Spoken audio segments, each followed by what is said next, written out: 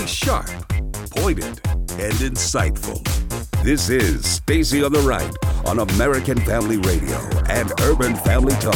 Deputy Attorney General Rod Rosenstein, should have just said, we think this guy is a sleaze. There must be something there.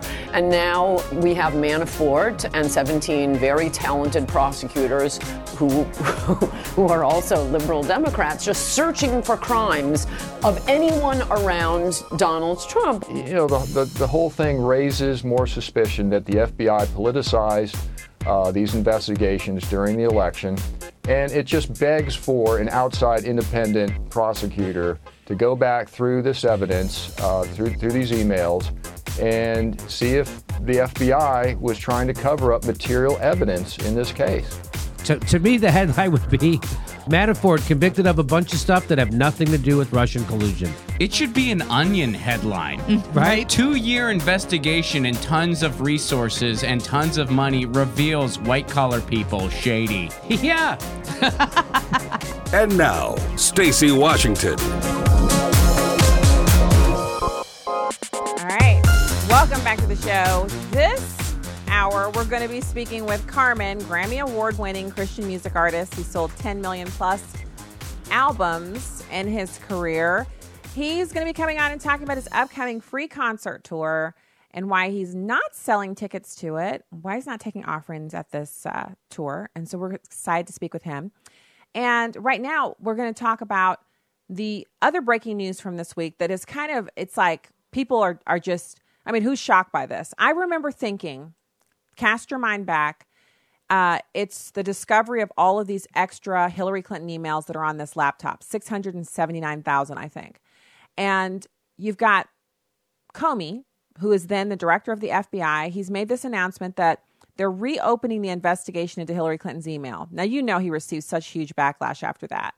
So less than 8 days later, they come back and they say, oh, I think it was like 3 or 4 days later, we're done. We've looked at all of the emails. We used a special email program, a program that was able to allow us to review all of these emails. Just, we were able to quickly go through all of them. We did 12-hour shifts, 24 hours a day. And here we are, 4 days later, it's done. Nothing to see here. Well, now it turns out that he lied to us, which calls into question his credibility yet again. And he lied to us because they didn't look at even 1% of them. They looked at around 3,000 emails, and there was a glitch that prevented them from looking at all of them using some program, but that's not even the point here.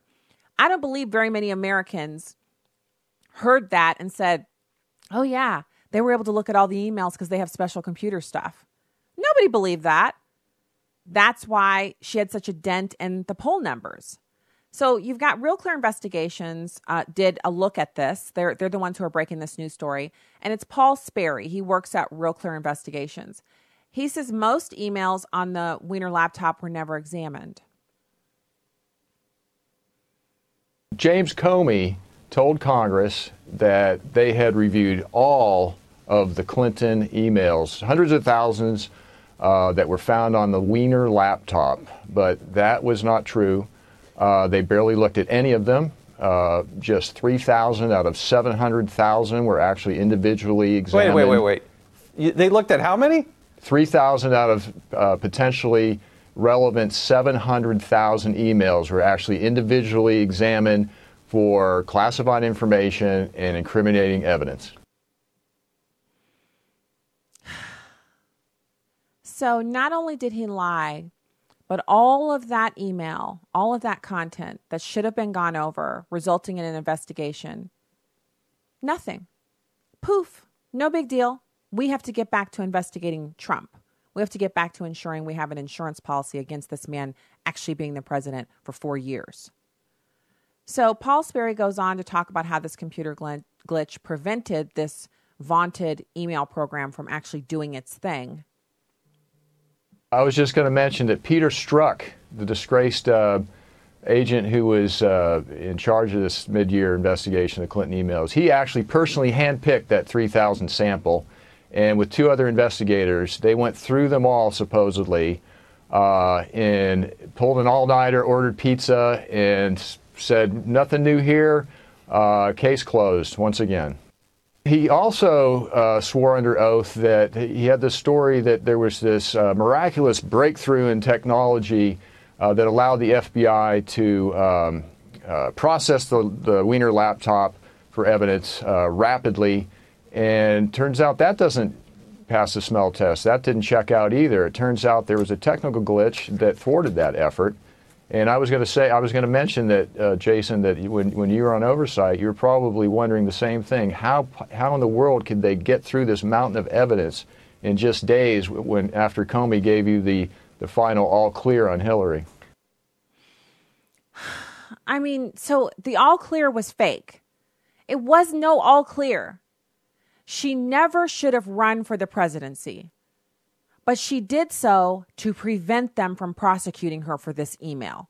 When she said, the future is female and this is my destiny and I feel like I was born to be the president of the United States, what she meant was, my future is an orange jumpsuit if I don't keep the political pressure on these neophytes, all of these suck-ups, these people who their entire lives revolve around worshiping the Clinton dynasty. They won't worship me so much anymore if they find out that 700,000 or so of my emails are on a laptop owned by someone who's been convicted of basically pedophilia. No. I can't have that happen. I've got to run for the presidency. I've got to have this campaign. In fact, why shouldn't I just be president? It's not just about running, but the running will insulate me from prosecution. We had a guest on that talked about this. You guys remember Hollywood guy who's written about this extensively. He wrote a column about how the Clintons will never go away because the minute they stop running and stop working in politics and raising money is the minute that people realize they should really be in jail.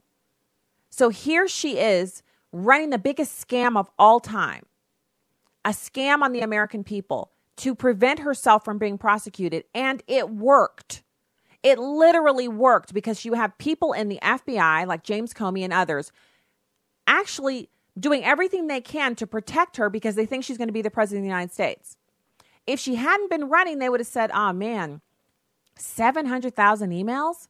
They also would have been the ones to discover, instead of the Daily Caller News Foundation uncovering the information, it would have been the FBI who found out that the Chinese had copies of every single communication she made as a Secretary of State. It's a situation that really makes you wonder what they're doing. What is the FBI doing exactly?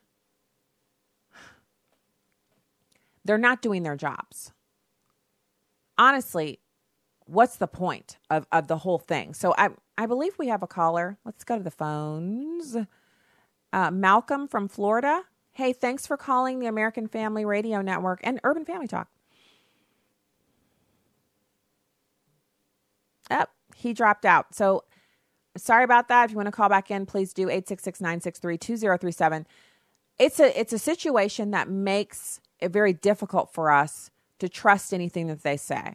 The dereliction on all of the different investigations. They let the Pulse nightclub shooter go. They let the guy who did the shooting at the Texas. It was a workplace violence, according to Barack Obama, but it was this Muslim guy who shot up his workplace and he was on active duty in the military down in Texas. They let him go. He'd been reported. The guy in, I believe it was the Northwest, he shot up his Christmas party at work.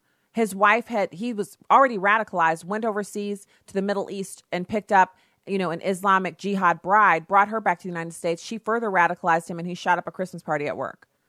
These are terroristic incidences that didn't have to occur, acts of terrorism.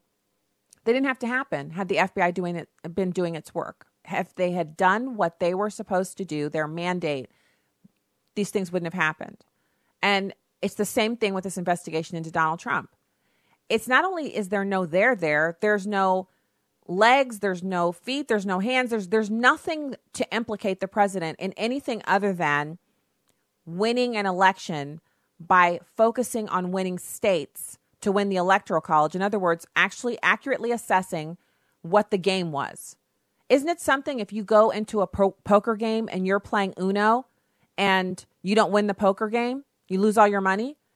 It would be because you were playing Uno. You might have actually had a chance at winning the poker game had you actually played poker. Hillary Clinton was trying to win the popular vote. She stopped campaigning. She didn't visit some of the battleground states that were, according to polling, already hers.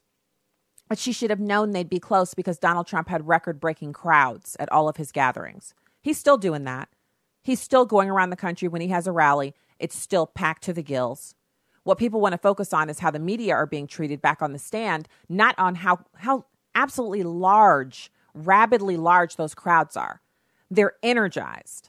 So it doesn't mean we can, people have to go out and vote. You can't take anything for granted. But the fact is, media types are not looking at what's happening in this country with clear eyes. They're convinced that, I had someone tweet me today, Donald Trump is a liar. He's told 2,300 lies or something like that. And then they had a link to a Washington Post story. Okay, so who believes the Washington Post on whether or not the president has told the truth? Not I. Just saying. You can say whatever you want. All right. Oh, Malcolm from Florida called back. Malcolm, thank you so much for calling the show. Hey, how you doing? Doing well. Okay. I wanted to talk about, because you touched on this earlier, Michael Cohen's lawyer, who pretty much admitted that the entire fiasco of Donald Trump knowing that there was a meeting at his tower, he pretty much admitted that this was BS. But what's really getting me is that CNN is actually proudly saying how they don't care if it's real or fake, they're going to stick behind it. So my thing is, the Jim Acostas of the world don't want us to call them fake news, but how could you not if they're going to go with the fake? If they know the story isn't real, and yet they're still going behind it. So how do we trust them? Well, I don't trust them. I don't trust them. And I just encourage people, this is a situation where if we didn't know all of this, if these facts weren't readily available to us, Malcolm, then we would, hey, it would be not a big deal to believe what you're saying in the news. But we now know that almost the entire news apparatus in this country is all in the tank for the Democrats and for Hillary Clinton. So anything that you hear about the president or about Hillary Clinton has to be suspect. And then that kind of trickles down. They're also in the tank for Planned Parenthood. They're in the tank for, they were in the tank for the Russians until they hated them because Hillary Clinton told them to. They're in the tank for anti-American interests, for socialists. It gives us kind of a thing that we're facing as Americans, where you really have to search out your own news, or you have to trust large Christian organizations like American Family Radio. And even then, I never ask anybody to call in or listen to the show, and that's it. You still need to be reading your own news sources and testing it for yourself so that you can be absolutely certain. It's just disturbing that no one has, kind of a conscience where they're like, wow, I can't, this baby part thing. I mean, I was pro-choice, but this baby part thing, I can't get behind that. There's just no low that people are willing to draw a line at and say, okay, that's too far for me. And that's too bad. Thank you so much for calling the show. It's not okay. It's not okay. And we have options as to what we can do. And we talked about that a little bit yesterday on the show when we were talking about fasting. And I know I had a couple of people say, oh, thank you so much for that. And then what kind of fasting? Now, the Bible talks about fasting where there's no water, no food at all. And you can do that for half a day, a whole day, 3 days, 21 days, 40 days, whatever you feel led to do. But you can also fast. One of the toughest ones I used to do that's not tough anymore is I would fast television and social media, one or the other or both. Woo, it'll show you how much you're tethered to it. Fasting alcohol if you drink, fasting just food and just drinking only water. These all count. All right, we'll be right back with more after this. Stay there.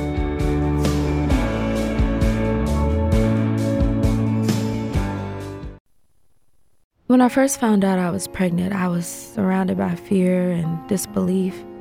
My boyfriend told me at the time to get an abortion. There was no negotiating. This is the story of a young lady who decided to keep her baby after hearing her baby's beautiful heartbeat on ultrasound. The Ministry of Preborn provides ultrasounds for pregnancy centers across America for free. When an abortion-minded woman hears her baby's heartbeat on ultrasound, she's 80% more likely to keep her baby. My son Rent turned 5 months this week, and even though there are still uncertainties in my life, the one thing I know is I get to watch him grow. Your gift of $140 will cover the cost of 5 ultrasounds. All donations are tax deductible.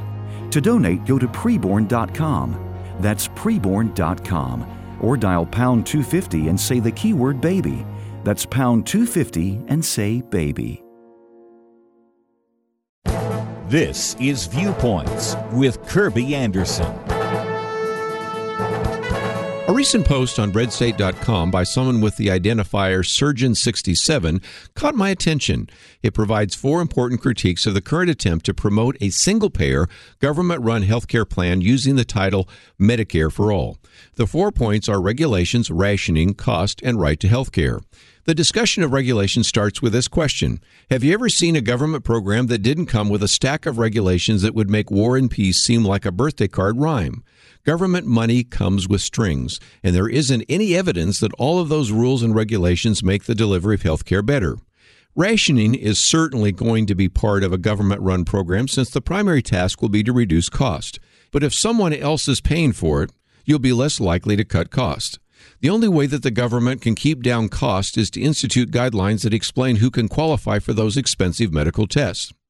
What about cost? One study estimates that Medicare for All will cost an additional $32 trillion over 10 years. Here is a simple request listed in the article. Tell me one government program that costs less than or equal to projections. No, take your time. I'll wait.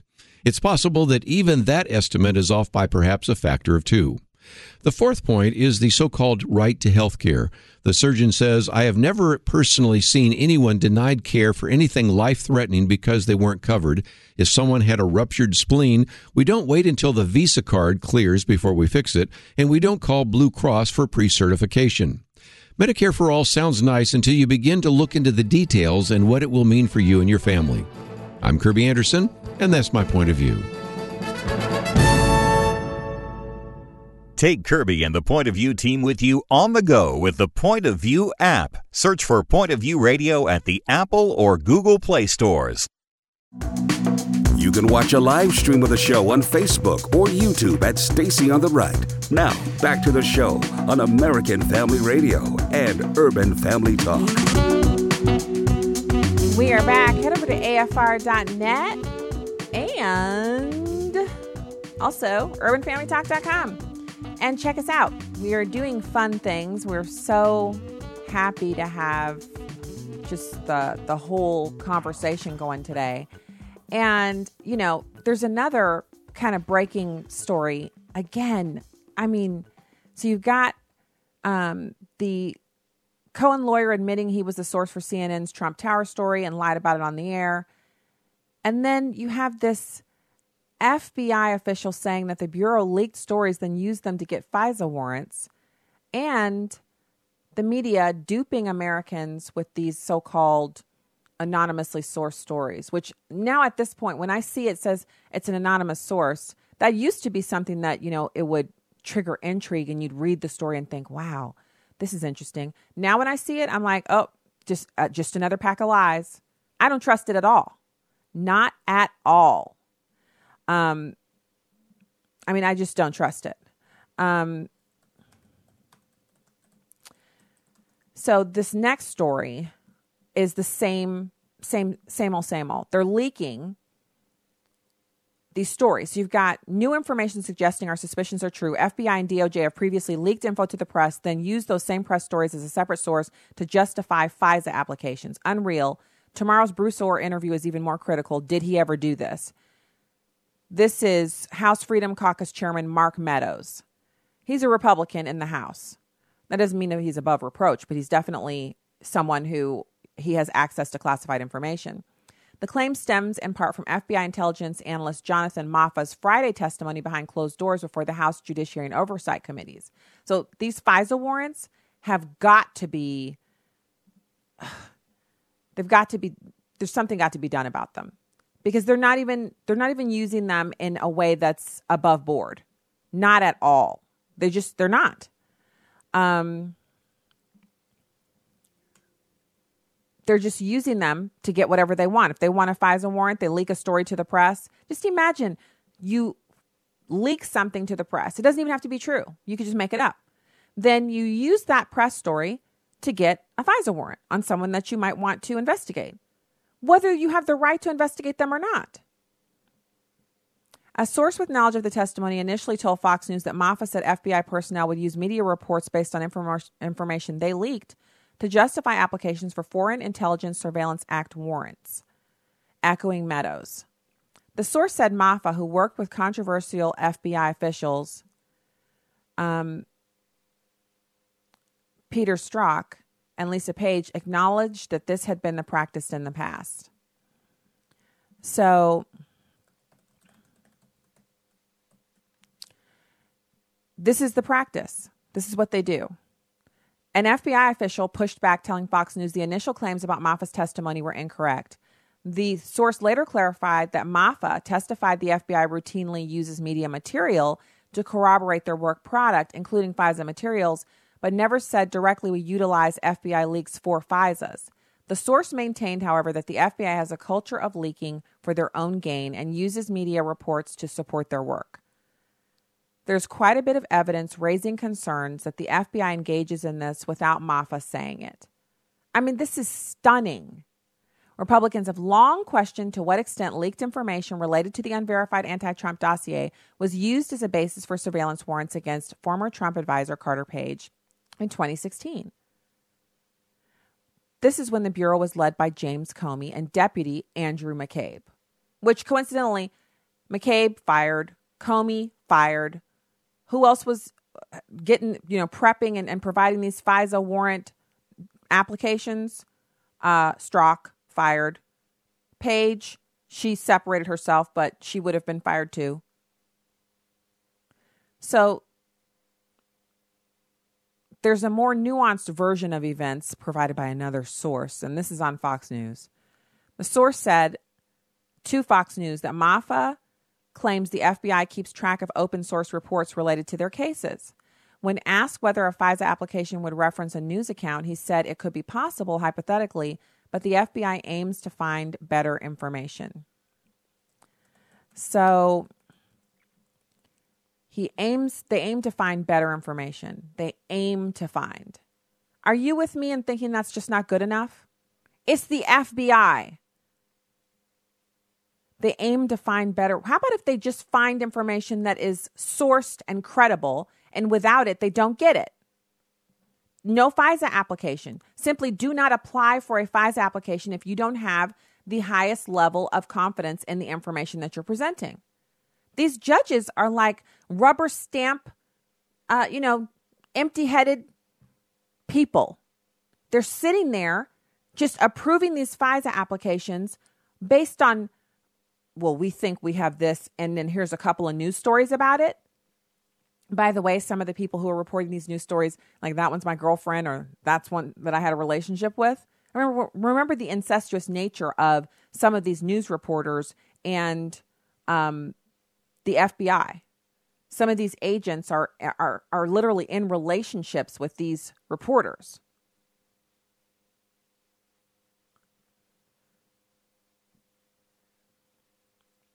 So Meadows also told Fox News' America's Newsroom earlier Tuesday that the committee had evidence of the FBI's practice that would be hard to refute. We know that some people at the Department of Justice and the FBI actually gave information to the media when the stories were reported. Then they used those reports to justify further investigations. It's like saying we're going to incriminate on one hand and be the jury on the other, but it just doesn't work that way. Okay, so we have our guest. Our next guest is Carmen, Grammy Award-winning Christian music artist. Carmen, thanks for joining the show today. Thank you. It's good to be here. Great. So You have an upcoming free concert tour. Can you tell us about it? Well, let's see. We're probably doing about 40 cities, and we're doing something that I used to do a long time ago, which is opening up the doors and letting anybody come in who wants to come in. And it's definitely a venture of faith.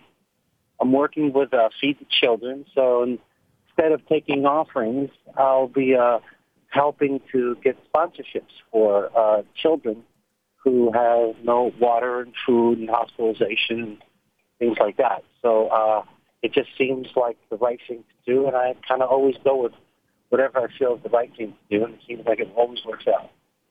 Okay. So pivoting over to the current cultural and political climate, you have some thoughts on how Christians can manage our lives in within that current sphere? Well, I don't think it's ever been this antagonistic, because I've lived through the 60s and the 70s and the 80s and the 90s and everything in between, and I've never seen it where it's so, us against them, even on a personal level, at the kitchen table, at the grocery store. I've lost a lot of friends just in discussions over this election. Just even talking about it, it just creates such antagonism. And the only thing I could say is I would steer back to the scripture that says, if your coat offends your brother, just take it off.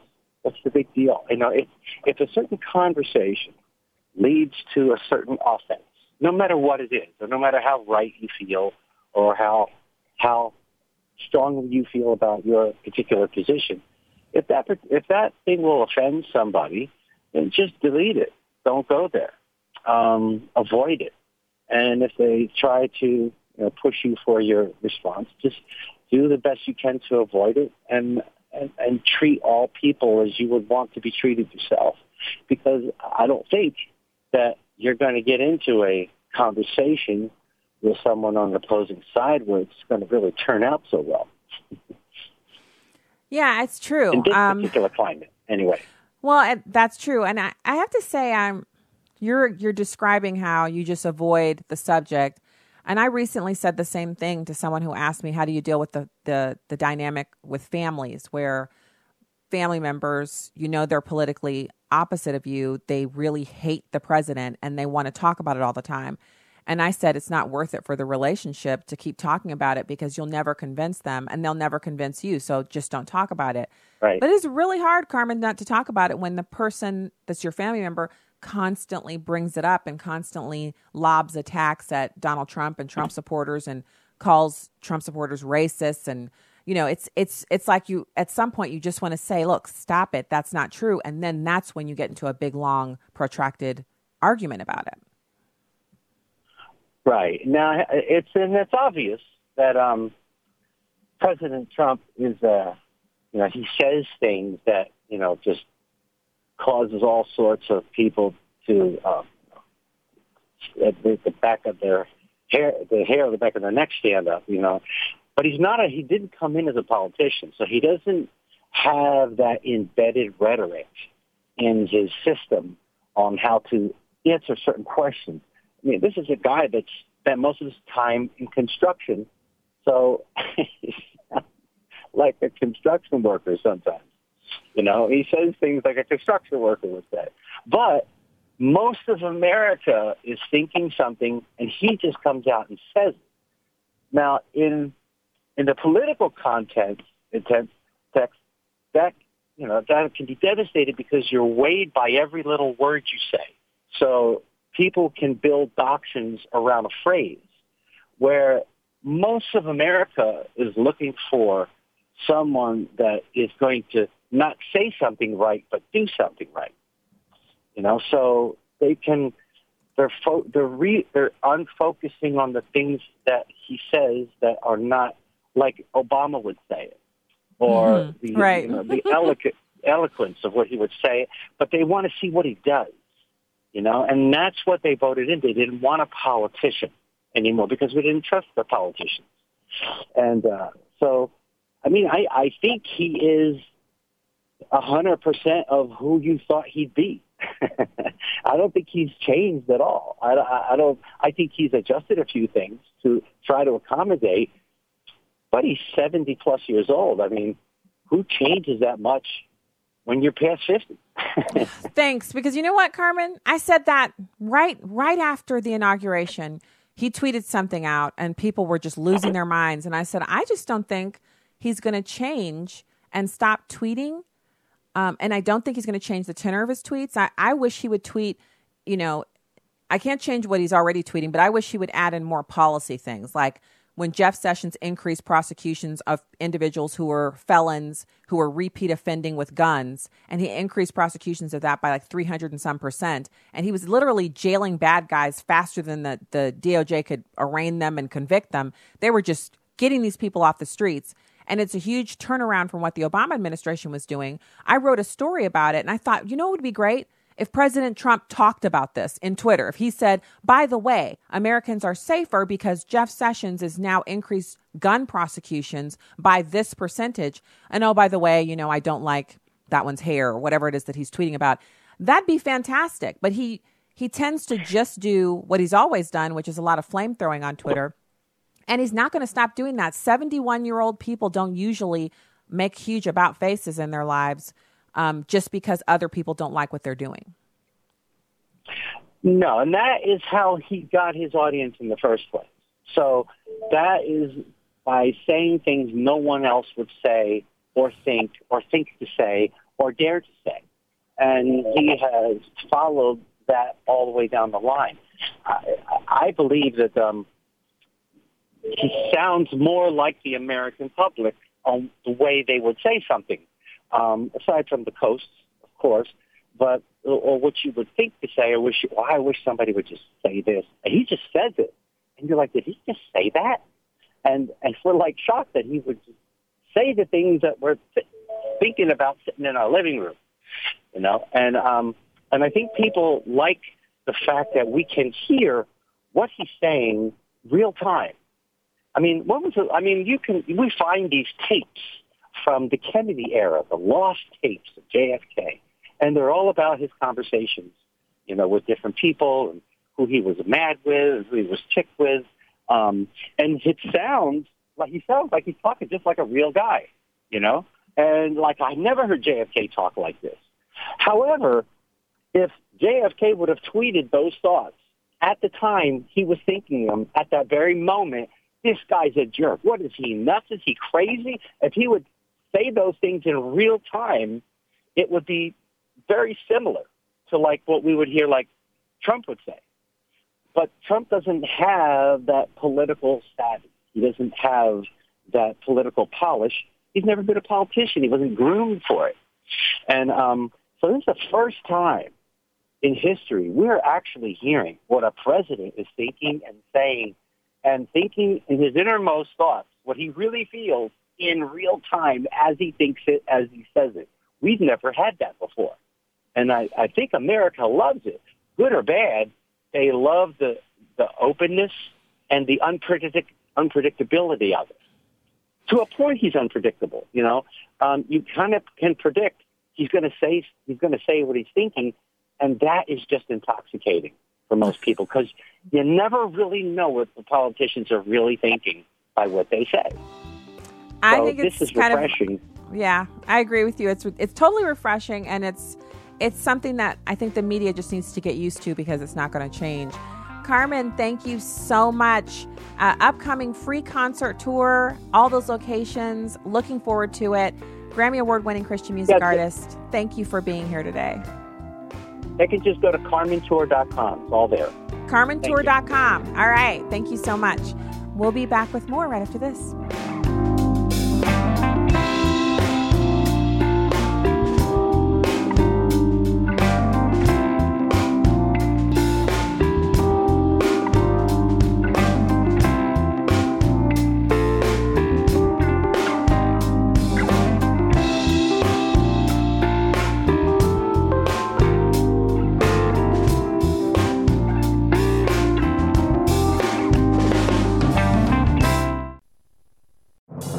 What does it take to live an uncommon life?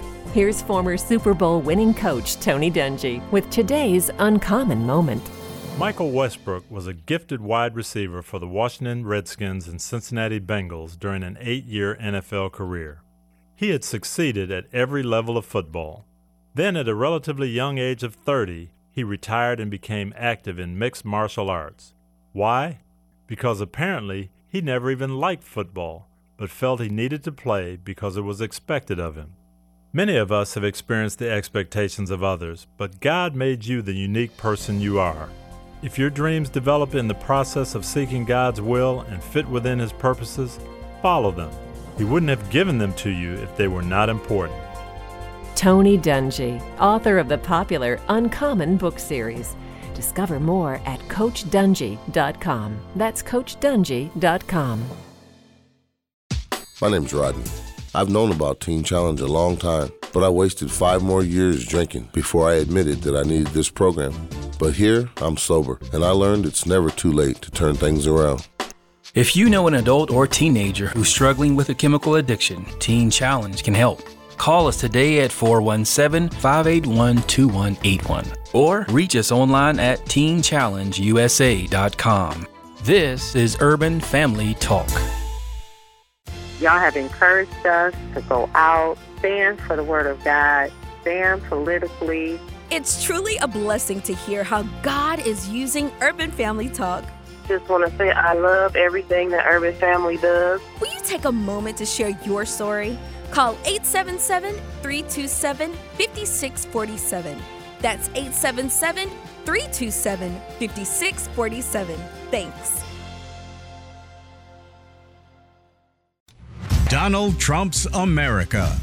President Trump says the U.S. has reached a new trade deal with Mexico, announcing what he called the United States-Mexico Trade Agreement. In the Oval Office, the president said he intends to put an end to the 24-year-old North American Free Trade Agreement. I'll be terminating the existing deal and going into this deal. The president said he wants to get rid of the name NAFTA because he believes it has bad connotations. The Mexican president, speaking through a translator on speakerphone, congratulated the negotiators on both sides and expressed hope that Canada will sign on to a trade agreement. President Trump put the screws on Canada, saying, "One way or the other, we have a deal with Canada. It'll either be a tariff on cars or it'll be a negotiated deal." President Trump says it's possible a separate agreement could be worked out with Canada. Any new trade deal would need approval from Congress. The president has long been critical of NAFTA and has called it a job-killing disaster. In Washington, Rachel Sutherland, Fox News. Welcome back to Stacy on the Right on American Family Radio and Urban Family Talk. Well, the Senate has a much different map, and the map that they're playing is a much better map. House has a history against them where the party in power normally lose seats, meaning the party that has the White House. But there's 2 times that's been different. When you look at what this election is going to be about, it's going to be about results versus resistance, Pelosi's resistance. And look at what results we have economically. The last time there was a party in power that had economic growth at 4%, they actually gained seats. But take this one statistic. In the last 49 years of America, unemployment has only been below 4% 8 months. 8 months in 49 years. Wow. But 3 of those 8 months were this year. Wow. 3 of those 8 months were just in this year. So the economy is roaring. And we need to be not only grateful about that, but we need to be working to ensure that we can maintain that type of growth because it pulls people out of poverty. An economy where there are a ton of jobs available and people have a lot of upward mobility, if it keeps up, if it keeps going, then individuals who are currently in jobs where they might like their job, but they need an opportunity to advance. And their skills are good and their work history is good. And now they're looking at their work and they're saying, wow, I've been here a couple years. I've been here a while, whatever the number is. And this is a great opportunity, but I might need to cast out my net and see if I can move up. And that is when, if they find something, in that moment where you go in and you say to your boss, I'm going to go ahead and submit my resignation. I found another opportunity and it's been such a pleasure to work here. and I hate to go, but I need to branch up. That's when their boss might say, "Oh, wow, we can't lose you. What can we do? Why don't we promote you here? Well, why don't we give you a promotion and some job training, or why don't we offer you, a certain amount of reimbursement, tuition reimbursement for something?" And that can be a very exciting time for employees. Imagine that happening tens of thousands of times here in America because the economy is good and people will want to keep those employees. I know we had a Washington Post writer on the same day that we spoke with the president's son, Eric Trump, and we were talking about, employers right now, wages are not seeing the same uptick as the economy is seeing, but it takes time for that uptick in the economy and the increase in profitability for that to settle into a business where a business owner says, okay, wow, I really have some breathing room here. It's not just 1 month's worth of breathing room. I now can see 6 months out, 12 months out. I'm now planning the way I've always dreamed of planning. I need to do something to stabilize my workforce. I need to make sure that these good people who are creating this environment for me, who are, contributing to this, that I can hold them here. So I need to, instead of doing our standard, 1.7% raise or whatever it is, I need to look at bumping that up this year to reflect what we've been able to do profit-wise. Most businesses have a plan for that. They have every 5 years or so, they'll have salary. They have a company come in and take the temperature of the salaries of all of the employees in that same industry to see if their salaries are on par, below, or above. And then if they're below, they create a plan to increase those salaries to make sure that they're at the market rate. It is a lie that employers don't consider what they're paying their employees. People do look at that. Employers do look at that. Businesses that don't do that lose their best employees, and they eventually lose market share, and they're not able to maintain, a viable business. It is so important for us to not be looking at each other as, well, that's just a business owner. It's an evil person who's trying to rake, employees over the coals. And I know for a fact, business owners don't look at employees that way. They don't have favorable views of bad employees, but they do see their employees as valuable resources. And so it's wrong for us to, if you're an employee of anybody, it's wrong for you to have that attitude towards employers. If you happen to be working for someone who doesn't value your work, this is that economy in which you can find that next step for yourself in your work life, where you can get into a workplace where you're working for someone that has a more favorable view towards you. And sometimes, you know how it is when you're working somewhere and maybe you've made a mistake or two and you've pulled out of that and you've turned everything around and you're great, but maybe you feel like there's still some stigma of that hanging around. That's an opportunity for you to grow and to trust God, to really say, Lord, I wasn't the best during this rough patch of my life, or I made a couple of errors, and everyone makes mistakes, but am I still supposed to be here? Or is there something else that you have for me? And start praying about that and continue to work well. And make so that that your reference will be good. And then this is just the economy for moving around. And so if you're in a great place and you're doing well and you feel like, this is a good time to ask for a raise, well, it's not a bad time to ask for one. Companies are making more money. It's not a bad time. But if you don't get that raise in that moment, it's not that you're never going to get it. It's just, it's not the right moment at that time. And so, patience is in order. It's always a good time to look at your own finances. And, as much as I talk about buying boots and coffee and all that, we have to be wise and prudent with what we've been given by the Lord, our work, and also the money that we earn. And we also have to be willing to just, straight talk here. If you're not spending your money wisely, you're not positioning yourself for increase in the form of, a raise or something like that. So take that look. If you have a little bit of a feeling about something, whether it's something that you're purchasing or maybe it's one of your regular monthly expenses, I always call out the cable. And I know if you have cable, please don't feel like I'm condemning you, but I've just seen so many exponential, what I feel like blessings connected to us cutting the cord, that I'm kind of a proponent of it. Like, I just feel like if you have any budget imbalance at all, if there's any area of your life where you're like, we don't have enough money to X, cut the cord, cut your cable. put that money back into your budget and then see what happens. It's not like you can't go back. So, when I say cut the cord, I've had people like, what, cut my cable off? I'm like, yeah, just try it. Well, we really need that. I'm like, well, you don't need it. It's just TV. Well, how will we watch? You can watch regular TV. Just get a digital antenna and watch regular.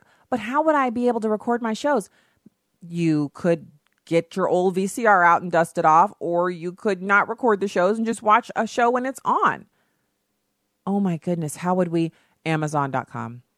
That's how you get the rest of it. Or Hulu.com. I mean, there's so many options, but it's if you have lots of disposable income and you want to pay money for cable and support those people, more power to you.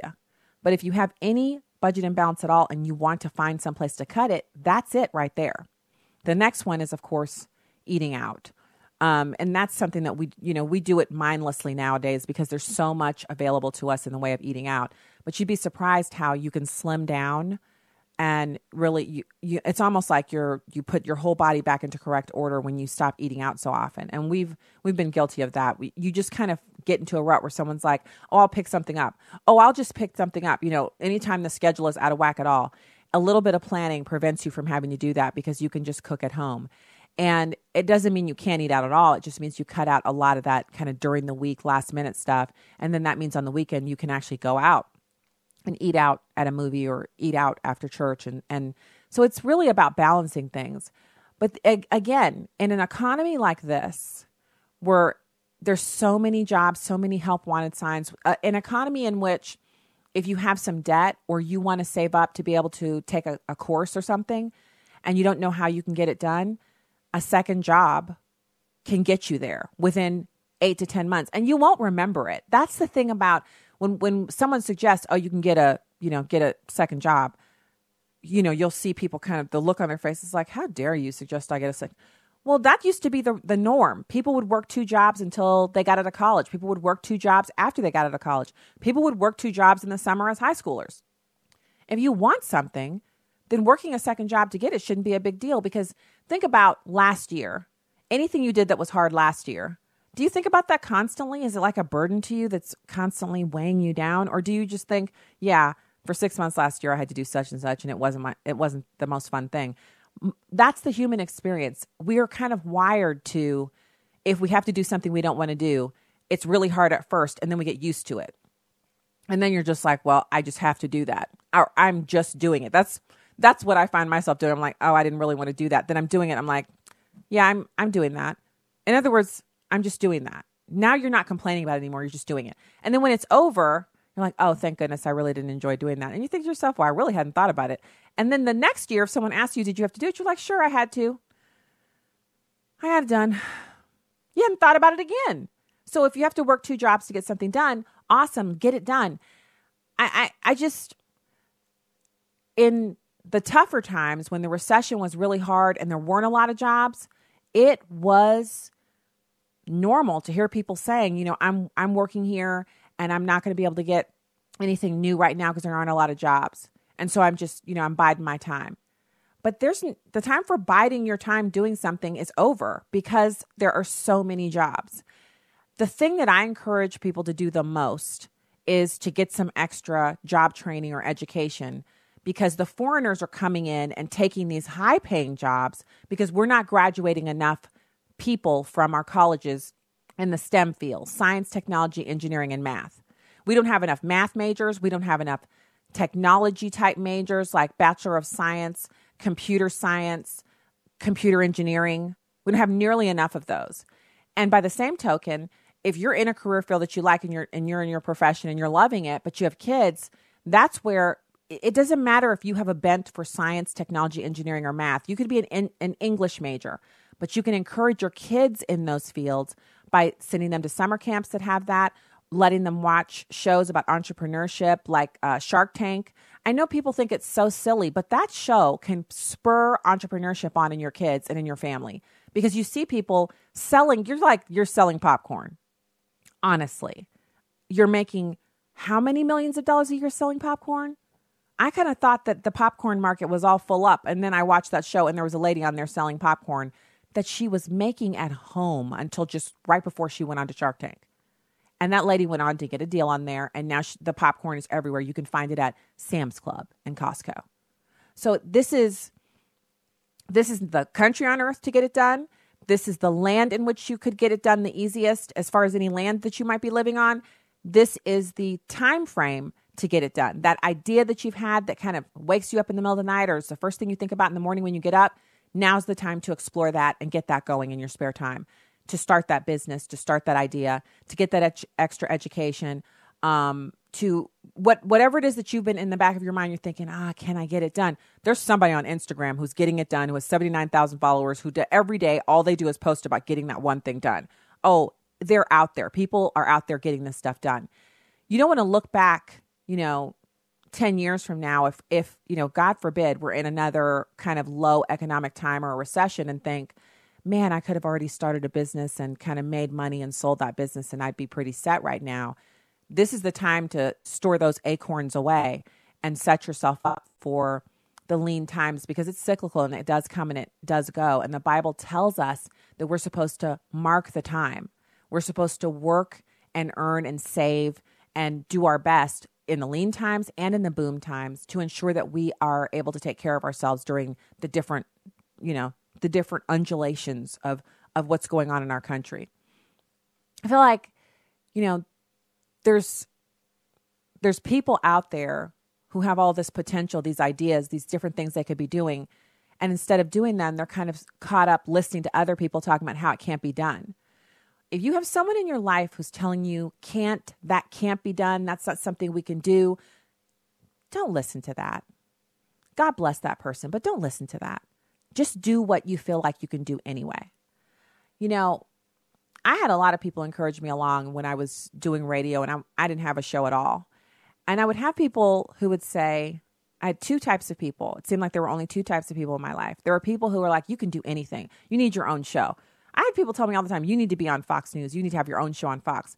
Well, I knew that was never going to happen because A, I'm not the physical body type of a person who ends up with a show on Fox. And second of all, you have to live in New York City to have a show on Fox News. And that's never going to be me. Never living in New York City. Married with kids. We're not moving somewhere so I can have a job.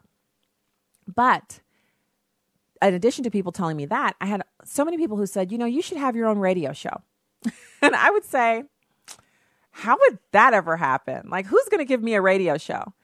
And that's exactly what's happened. Here I am sitting talking to you. So clearly somebody thought it was an okay idea to give me a show. So the other type of people I had in my life were, you don't need to work. You don't have to do this. If you're getting a lot of hate, you don't have to do this. You could just do what you were doing before. You don't have to do this. You were fine before. Don't stretch yourself out. You don't have to do this. And they were right. I didn't have to do it. But I'm so glad that I did. And that I prayed over my work so that God could direct me in the place where he would have me to go.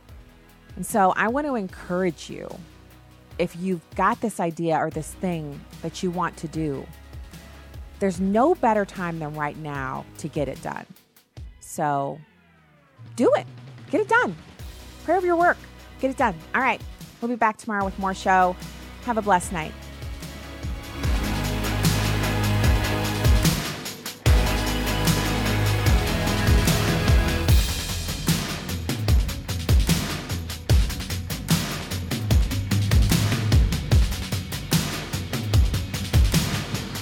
The views and opinions expressed in this broadcast do not necessarily reflect those of Urban Family Talk, Urban Family Communications, or American Family Association.